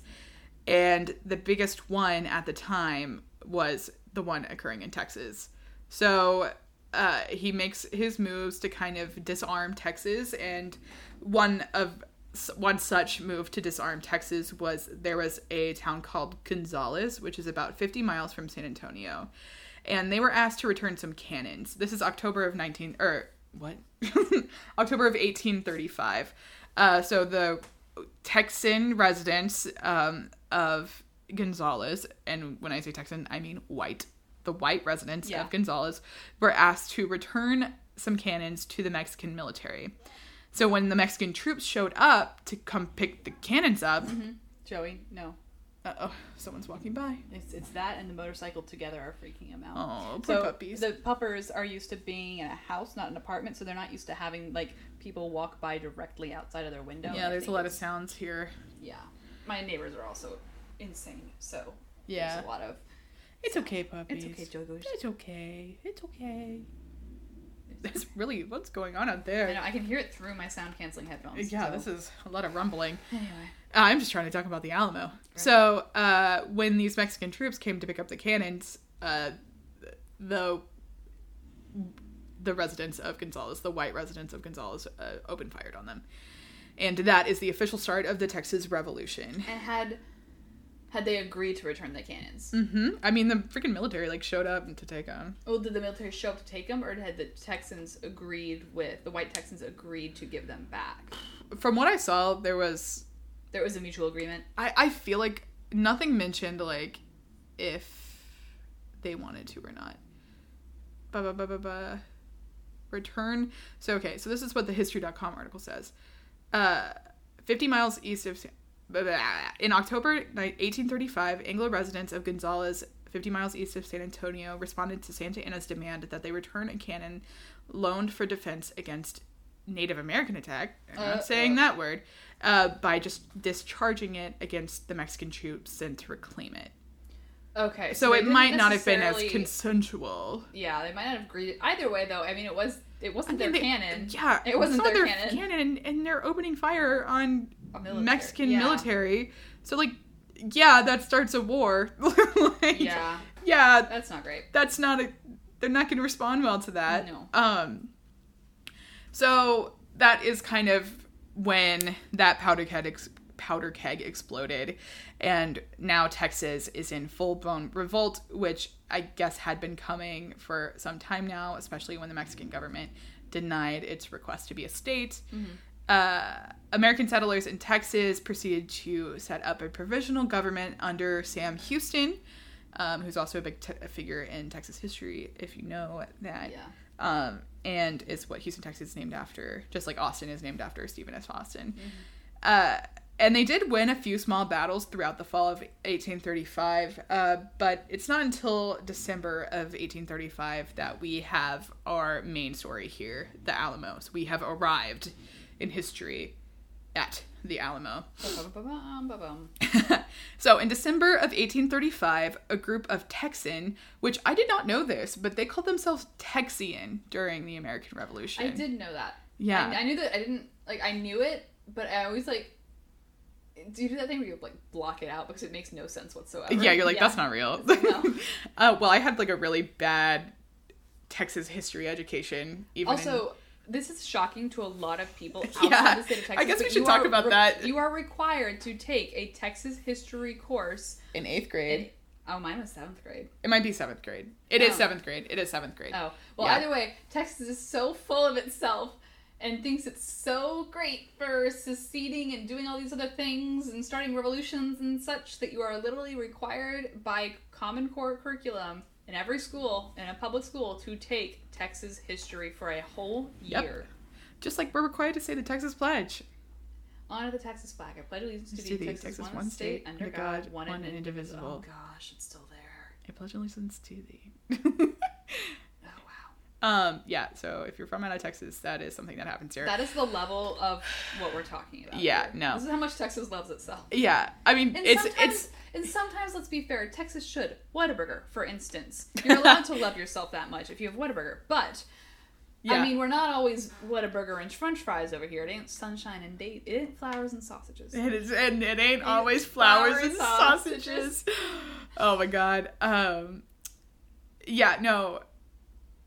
One thing about the Texas history thing is, yeah, it's like completely ridiculous that we have to spend a whole year on it. Mm-hmm. However, there is a lot more that happens in Texas history than probably most other states. I will acknowledge that. But it's still ridiculous. But to have a whole year on Texas history. It's good to be informed about your past so you can be informed about your future. Yeah. But they also didn't inform us how to do taxes. And I'm like, I would have liked to have taken a couple of weeks out of my education to learn real life skills. Like government and economics are semesters each. Why can't we do that with Texas history and like practical life? Whatever. Yeah. You know. So they call themselves Texian, which I guess eventually evolved into Texan. But, so a group of Texian volunteers led by men named George Collinsworth and Benjamin Millen seized the fort of the Alamo from the Mexican garrison that had been occupying it. So this is in December of 1835. So just literally a group of volunteers just went and, like, took the Alamo. Apparently this wasn't, like, a huge thing. Maybe because Mexican troops had kind of, like, not seen it as an important... It wasn't like a strong base to like, you know, to maintain. So they were just able to go grab it. And this was a pretty big win for Texas. And as I said, like kind of throughout the fall, they had a few small victories, but nothing huge quite yet.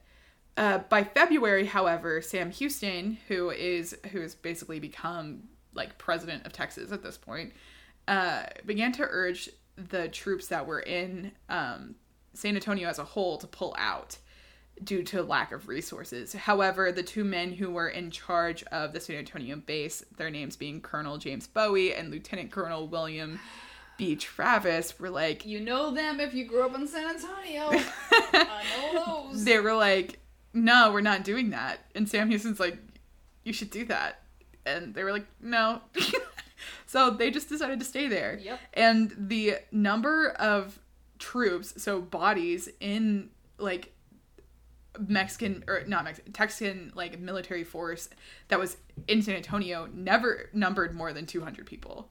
So they never had more than 200 soldiers on the ground in San Antonio at any point, even when they called for reinforcements. Mm-hmm.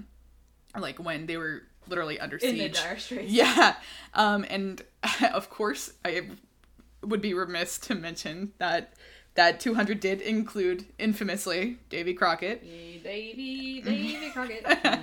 Who, if you don't know him, he was a senator, I believe, from Tennessee. Some sort of politician. Frontiersman. Yeah, he was a well-known frontiersman. He's the guy with the raccoon hat.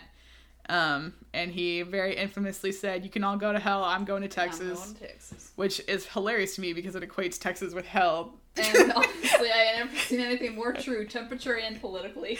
Right. So they're hanging out at the Alamo, for better or for worse. For worse. Yeah, I was going to say, we know. Yeah, we know what happens now at this point. So which is also, I'm just going to say, this is really weird because, like, I literally like feel the distinctions in what I've been taught, and like I'm like you talking about like William B. Travis and all these people. I'm like, yeah, William B. Travis, and it's like my instinctual what I was taught versus what I actually believe. Mm-hmm. And it's crazy. Well, I hear the name David Crockett, and I'm like, hell yeah, David Crockett. And then I'm like, probably wasn't a great guy. No. Well, it's just crazy because like this whole time I'm like, well, they must have done something like. Santa Anna's forces must have done something to deserve it, and they were heroes, and the Alamo was heroes, and I'm like, no, Kat, that's what you were taught for so long. Yeah, and it's that whole thing of, like, your first response is what you were taught. Your second response is what you believe. I mean, when you think about what is happening, Texas is rebelling. Yeah. And the Mexican military is stopping rebellion. Yeah. But you hear from Texas, and it's, we were standing up for our civil rights, like, we were fighting for us, for our state, the land we believed in. Well, it's like the land that you invaded and then decided it was yours. Well, and if you asked me right now before I heard you talk about any of this, I would have been like, I genuinely can't tell you what right they were fighting for. And I would have said, like, independence. And I'm like, independence from what? A place that wasn't literally theirs? It's just independence. Yeah. And it goes back to the point I made earlier about how these people never were going to live in Mexico. Yeah. They came to live in Texas. Yeah. And that manifest destiny. Yeah. Mm-hmm. Like, and it's just crazy because, like, it's so obvious to me how untaught I was about this. Yeah. And honestly, like I said, like, my Texas history education was not good, even by Texas standards. So I didn't learn a lot of this. So it's really interesting to kind of go back and, like, look at it. Like, I knew the outline, but I never was sat down in class and, like, taught this. It's also that emotional thing, too. Yeah. It's about getting an emotional reaction. So, like, I couldn't tell you much more about the Alamo, honestly, than, like, you're telling me now. Yeah. But, like, but the fact that as a young child, I was taught to feel a certain way about this, knowing the facts or not, or being able to explain it or not. Oh, absolutely. It's like, it just creates a visceral reaction when someone talks about the Alamo, and I'm like, I had to unlearn so much. Yeah.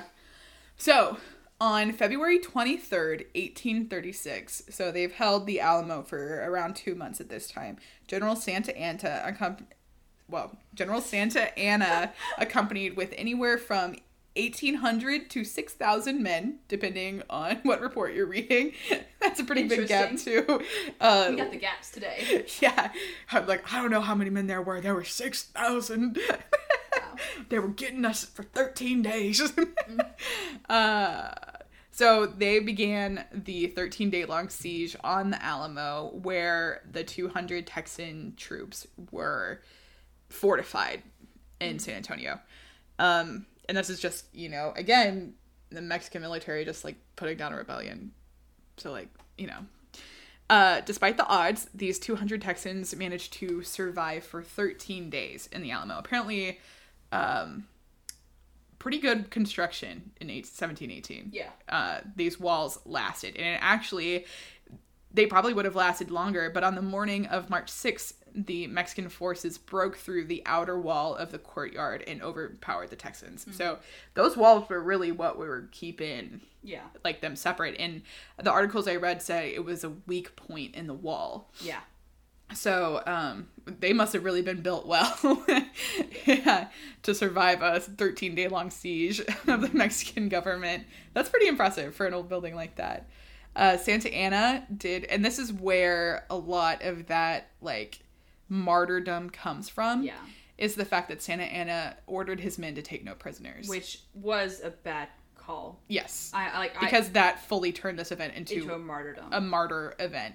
And like the whole rest of the Texas Revolution rallied around this event. Santa Anna's reasoning was, if we don't literally just take them out now, they're going to keep doing this over and over, and it's not their land to do this. It's one of those, like, catch-22 things. But, like, at the same time, there was no reason to literally, like... Yeah. Because they were outnumbered. They were, I mean, even at 1,800 versus 200, that is an insane like, it's 9-1. And especially when you're stuck on the inside, you're cornered. Yeah. Once they're in... Ollie, you get him, buddy. It's like someone on the road way out there. He's like, I gotta get up. I gotta chase him. Oh. So only a handful of Texans inside the Alamo were spared. Most famously was a woman by the name of Susanna Dickerson and her infant daughter. And they actually were spared as a message to the garrison camp in the town Gonzales that was about 50 miles away as a warning against future rebellious acts from the Texans. We did learn a lot about that. Yeah. Yep. And you know, not all the losses were on the Texans side. Apparently, they put up a pretty good fight. Reports say that that anywhere from around 600 to 1,600 men on in the Mexican military did die during this conflict. I mean, that's built to be an effective fort. That they is fortified true. best they could. Yeah, so they're shooting people probably from the top of the walls, like.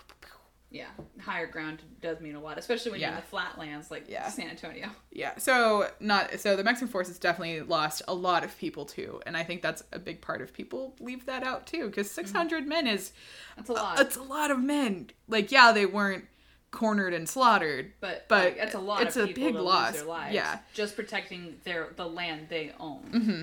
And so that is what happened at the Alamo, and that moment of martyrdom is what gets transformed into this big piece of Texas, like, iconic history. And I firmly believe this is one of the best examples of history as told by its victors. Absolutely. Because this would not even be a discussion on the map. Yeah, it would be like a blip. Eventually, Texas hadn't gotten independence from Mexico and joined the U.S. Yeah. Mm-hmm.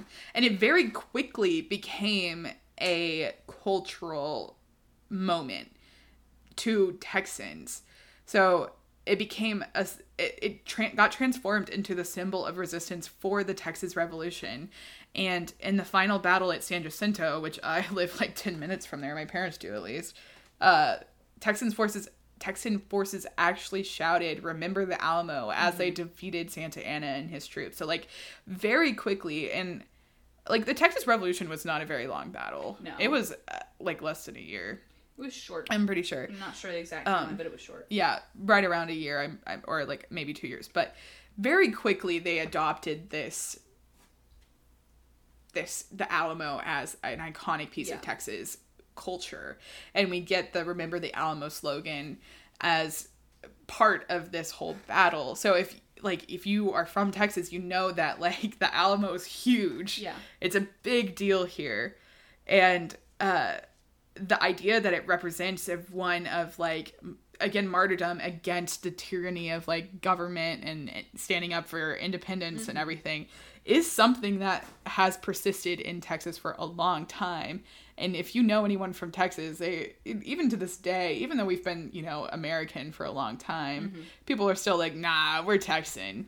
And it's just a very interesting mix of ideologies here in Texas. Yeah, which is also why this is a little more niche than other white supremacy groups, but there are Texas secession groups still. Oh, absolutely, and they use the Alamo quite often as a rallying cry of, like, we got our independence once, we can do it again. Mm-hmm.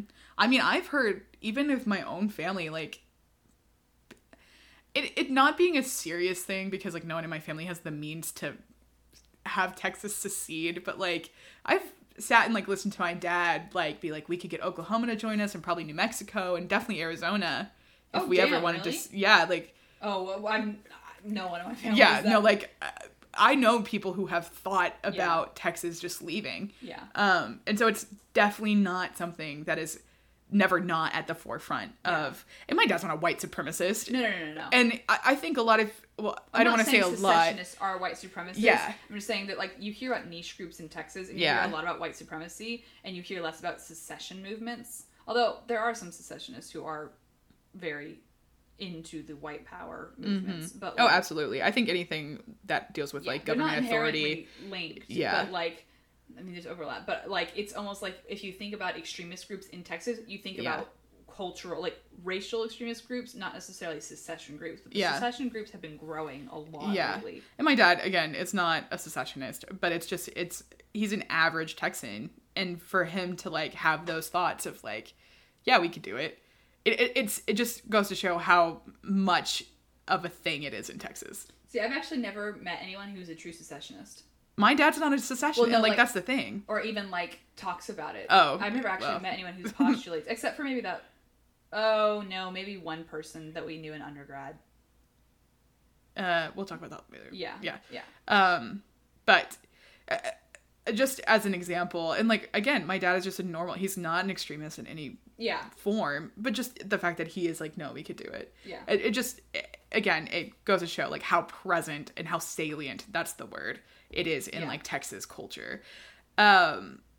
However, the Alamo, as Kat's been mentioning, in Texas, like popular romanticism and there's whole ass movies about this. The kind of mythology around the Alamo is extremely dramatized. We have all of these ideas of like someone, what's his face, drawing a line in the sand, and Davy Crockett like going down in a blaze of glory, and you know, we have these legends that came out of that event, and historians are finally in a place where they're like, wait, let's take a step back and let's actually consider what happened that day. And so that's kind of where we're at culturally. And one of these myths that kind of really seized the popular imagination around this event was like I said, the thought that Davy Crockett went down in a blaze of glory. And this is actually from when John Wayne plays Davy Crockett in the movie The Alamo in 1960. That's where we get it from. It's not really what happened, but it's just like, oh yeah, people are like, yeah, he did it. But like, we have a lot of eyewitness reports from Mexican military people that were there, and he definitely was surrendered and then executed. Like, he did not go down. Yeah, like he fully just surrendered. Was like, I was okay. They all went down. Yeah, no, and that's what we're all talking. Everyone went down fighting, but like, when you have. We'll cut it in the middle when you have 4,000 troops coming at you. And it's like you and 10 other guys, you're like, okay. Yeah. Like one way or the other, you know, like, so we have this kind of really dramatized and idealized version of events. Slap him. Not slap him. I do not mean to slap my dad. I just meant like stop him from licking my couch. Don't lick the couch. Don't lick the couch. Sorry, I'm not. Cat does not slap her dogs. I'm not advocating for animal Absolutely abuse not. in any way, shape, or form. I just meant give him a little like. Whoop. Yeah, no, and don't worry, he's fine. I just gently. A little pet is the word I'm looking for. Watch PETA come after me for this. Right, God. It's no one else we pissed off today, just PETA. Well, I'm about to get into it. So, there's a conversation to be had around whether or not this kind of really dramatized version of the events around the Alamo matters. Like, who does it hurt that we have this dramatized version of events, that we have this, like, it's such an iconic thing? And that would be my question before I did my research today, is like, okay, I know it's super dramatized, but like, at the end of the day, is that necessarily a bad thing? Like, yeah, sure, it just gets a lot of Texans going and like all this kind of stuff, but like, is it really affecting anyone in a negative way that we have this like kind of idea of this idealized version of what happened here? I would say yes. And I guess I just never like put much thought into it. But like I said, it wasn't until I did notes today where I was like, oh, yeah, no, that's definitely problematic. Yeah.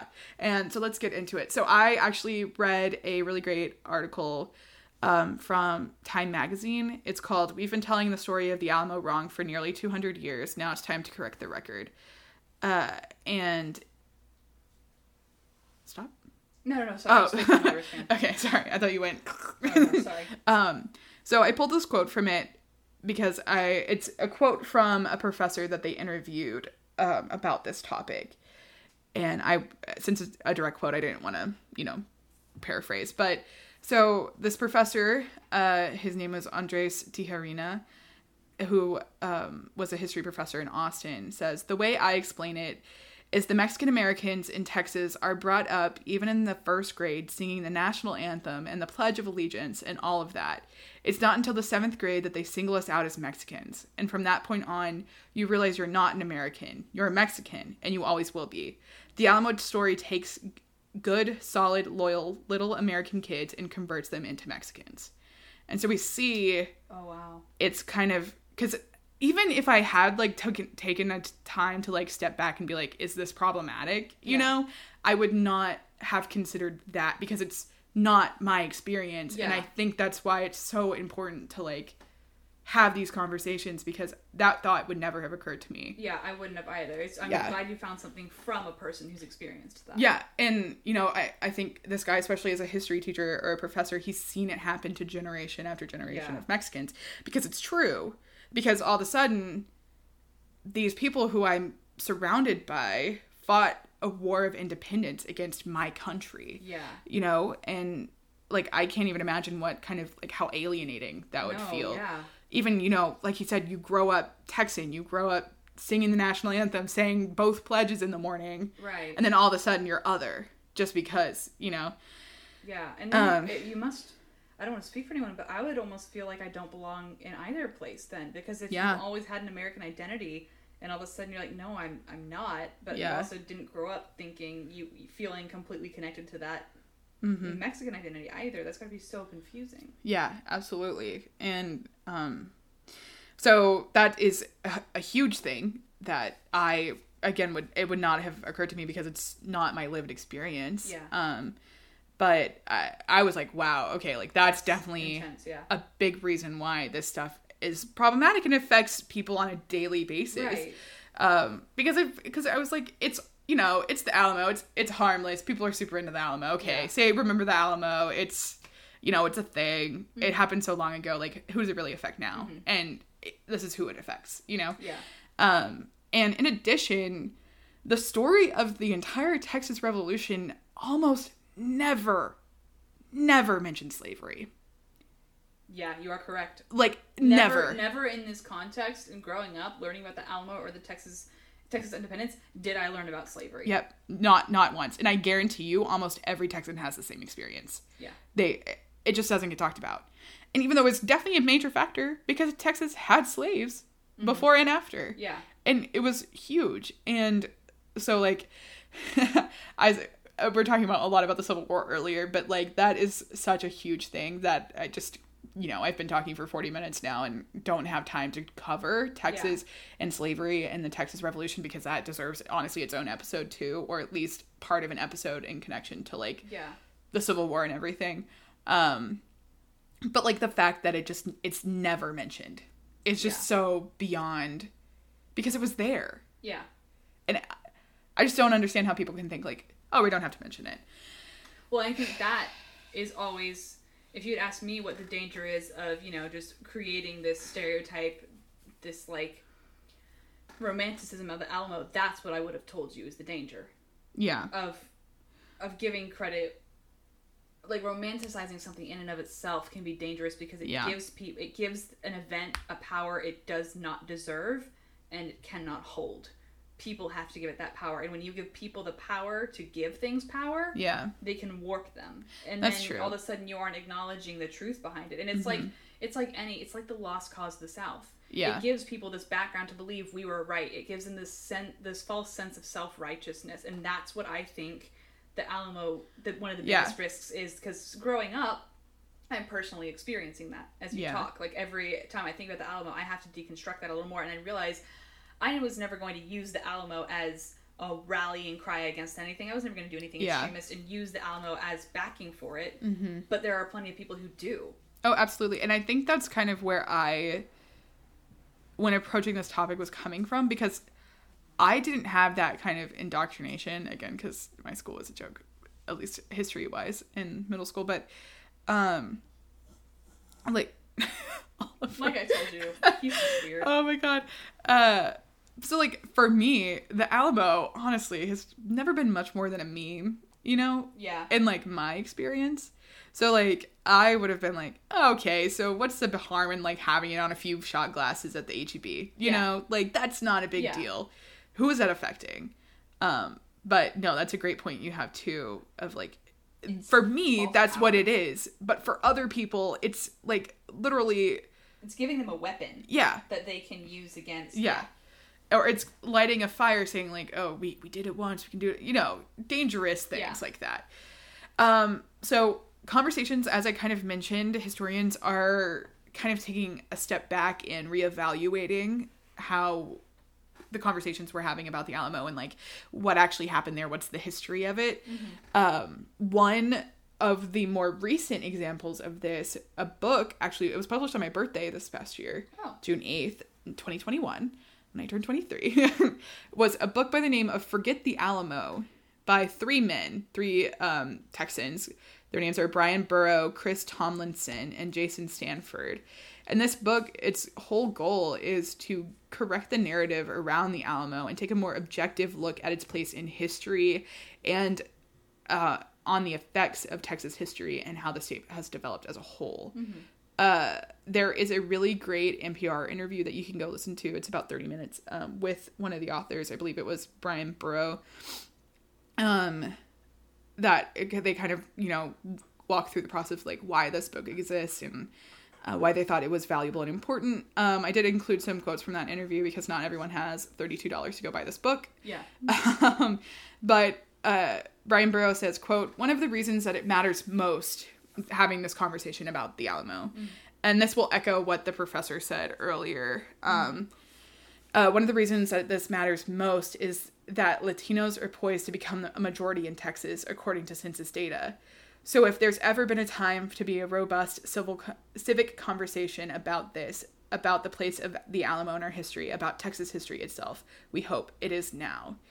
And then a little while later, he gets more into kind of what the professor was saying of like, so this is the interviewer, I guess, had asked how Mexican Americans were on how, so in their little write-up on the interview they did, this section was broken into on how Mexican Americans were largely written out of Texas history. So this is a quote from Brian Burrow again. So he says, "The Tejanos, who were the Texicans' key allies, and a number of which fought and died at the Alamo, were entirely written out of generations of Texas history as it was written by Anglo writers. This was mirrored very much in the kind of ethnic cleansing that went on after the Revolution, in which hundreds of Tejanos were pushed out of San Antonio and Victoria and existing towns. Their lands were taken, laws were passed against their ability to marry white women and hold public office." That's something we definitely didn't learn about in school. Yeah, absolutely not. And again, like this book, like, I didn't have time to read a whole book for this, but like just having these conversations for the first time. Yeah. It's insane, And so this is another section from the interview, and it says, so the title of this one is On How the Anglo-Centric Narrative of the Alamo History Has Affected Latino Kids. So another quote from the author, quote, "Mexican American kids can grow up in Texas believing they're Americans, with the Statue of Liberty and all of that, until about 7th grade when you were taught in essence that if you're Mexican, your ancestors killed Davy Crockett." And that's kind of like the original sin of Texas, of the Texas creation myth. It has been used just anecdotally for generations to put down Mexican Americans, a big beefy white guy going up to the little Mexican guy and punching them in the arm saying, "Remember the Alamo," that type of thing. To an amazing degree, maybe because the Texas media is still dominated by Anglos as well as the Texas government, that viewpoint has never really gotten into the mainstream.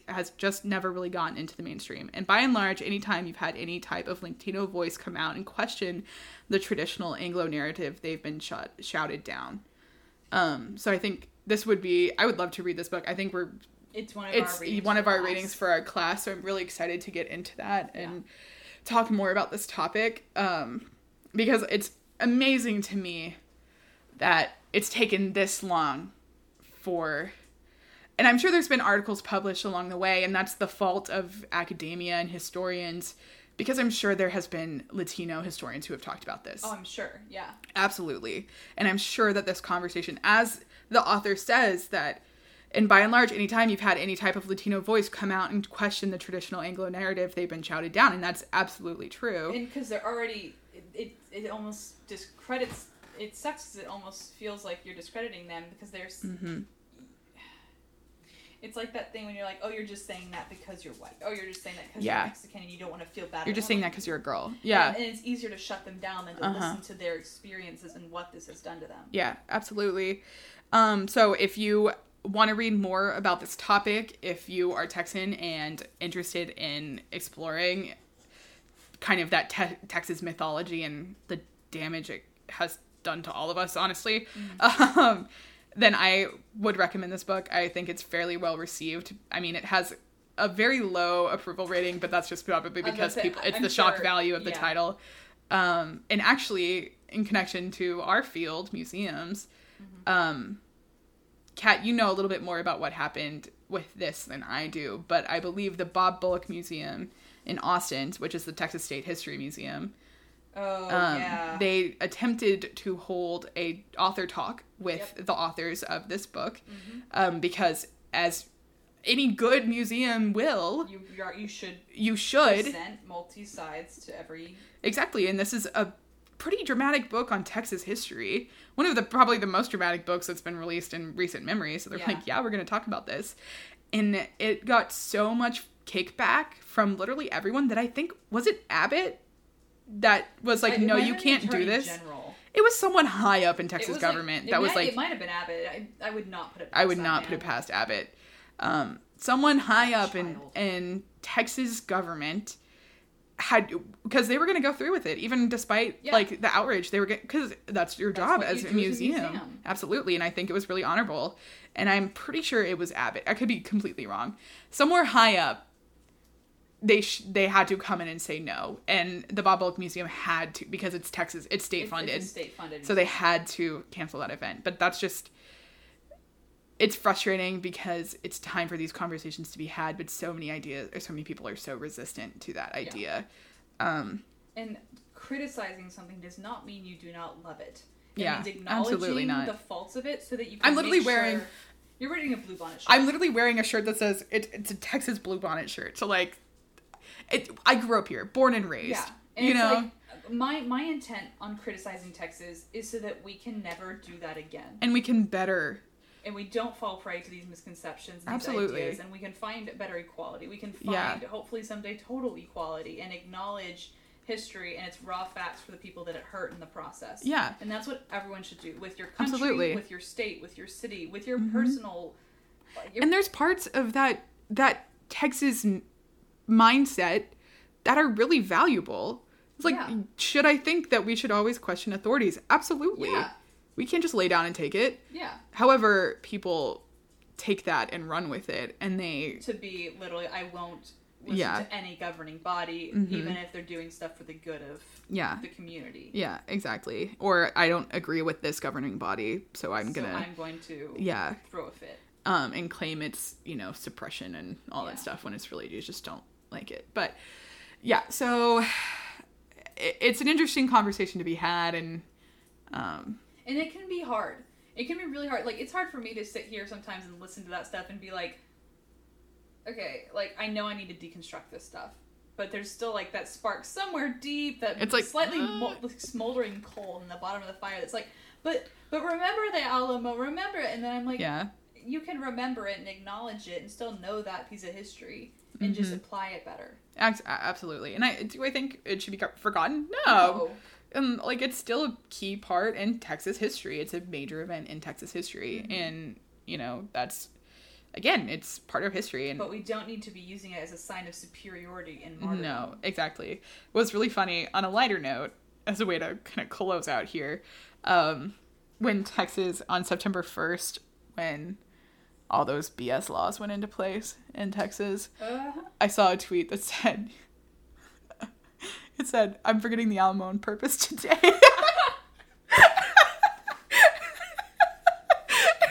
And I was like, that's funny. Retweet. Listen, it's a good joke. Great joke, even. Oh, man. Yeah. Well, hopefully I didn't offend literally one between here and Houston.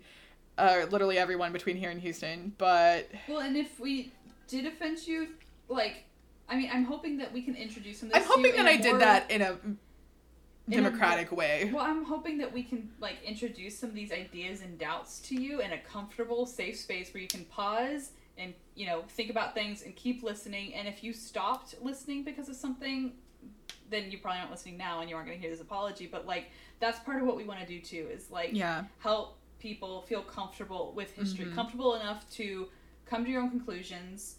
You obviously know ours, and even if you come out of this not changing your mind that much, it's good that you hear other people's opinions too, and that's what we want to do. Is we want to create space for self-doubt, questioning, and then absolutely. reconsideration. Yeah, and I mean, as far as like dramatic changes in perceptions of history, I feel like this was not that dramatic. Yeah, it's only that big and life altering if you like grew up in San Antonio.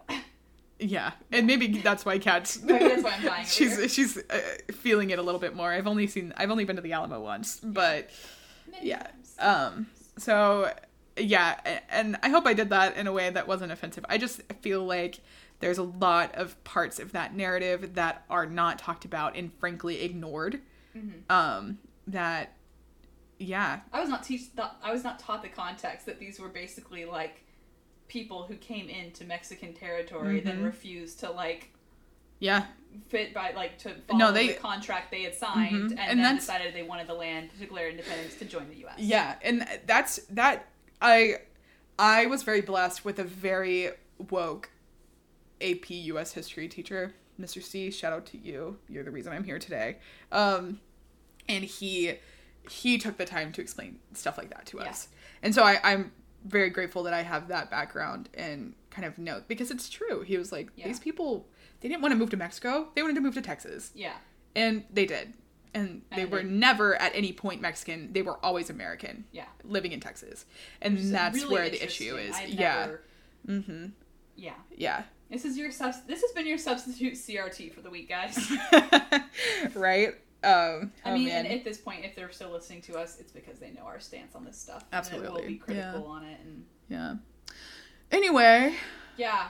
We had a very, very narrative episode today, but we're hoping that if you're from Texas like we are, maybe it... Yeah, I mean, honestly, this could just be like a huge deal to us and everyone else is like, whatever. Skip the second half of the episode. I'm not going to listen to the Alamo. Anyway, well, you did great today, Kat. You did fantastic. Thank you for helping me deconstruct some things and understand more fully what I've been idolizing the past 23 years of my life. Yeah, don't we all? Yeah. It's part of being in the state we currently are. In the place where I currently am. Anyway, y'all. If there's other stuff you want to hear about, just tweet at us at TINAHL podcast on Twitter. That goes for, anything you can fit into 280 characters or, more. If you want to hear more stuff about Hispanic Heritage Month and you've got like a really cool prompt, we kind of have a plan. But honestly, hit us with that. Yeah, hit us up because it's really frustrating because so much of Mexican history that apparently the internet sees as valuable is in connection to United States. Yeah. But I would really love to see some more. It's just because we learn American history. Yeah, and we're trying. But I would love to do... That's why I did Katie Dorado last episode, because I was like, I want to do something that's Mexican. I want to do something that has Hispanic heritage. Yeah. It did end up have connections to the U.S. eventually, but you know what I mean. Well, and our friend kind of, when we told her what we did last... And she's Mexican. She was like, y'all chose the most basic. And I was like, you know what? I chose Frida Kahlo, which I chose her because she has like LGBTQ visibility and disability visibility and all this other stuff. But you're right. Like, I only scratched the surface level. I picked someone who everyone knows. Kaylee picked someone a little more... I mean, I was... less known, but I went for obvious catches. So, obviously, we don't know the history as well as we probably wish... I'm not speaking to you. I wish I knew more. So if Absolutely. there's something you want us to talk about or learn about, let us know. Tweet at us or... email us. This is not a history lecture at gmail.com. We'd love to hear from you. I mean, part of this... first episode we talked about, we're two white girls and we were taught a very westernized version of history. And we know that. So we would love to hear... if you just know of a cool person from Mexican history or any Hispanic heritage, please let us know. Yeah. We would love to that. Because we don't have that perspective. And we always want to be better. Exactly. So anyway, y'all, help us out by leaving us an Apple review. Every review you leave helps one more person. Forget the Alamo. No, we can't say that. Helps every person realize that the whole line in this was a total myth. No. I know. Every Apple Podcast review you leave gives me one more look at Oliver. I knew you were going to say something about Oliver. Of course. How could I leave him out? Yeah, he's the star of the show today, at least. So, thank you all for listening. Thank you so much. It's been great hanging out. This has not been a history lecture. Bye.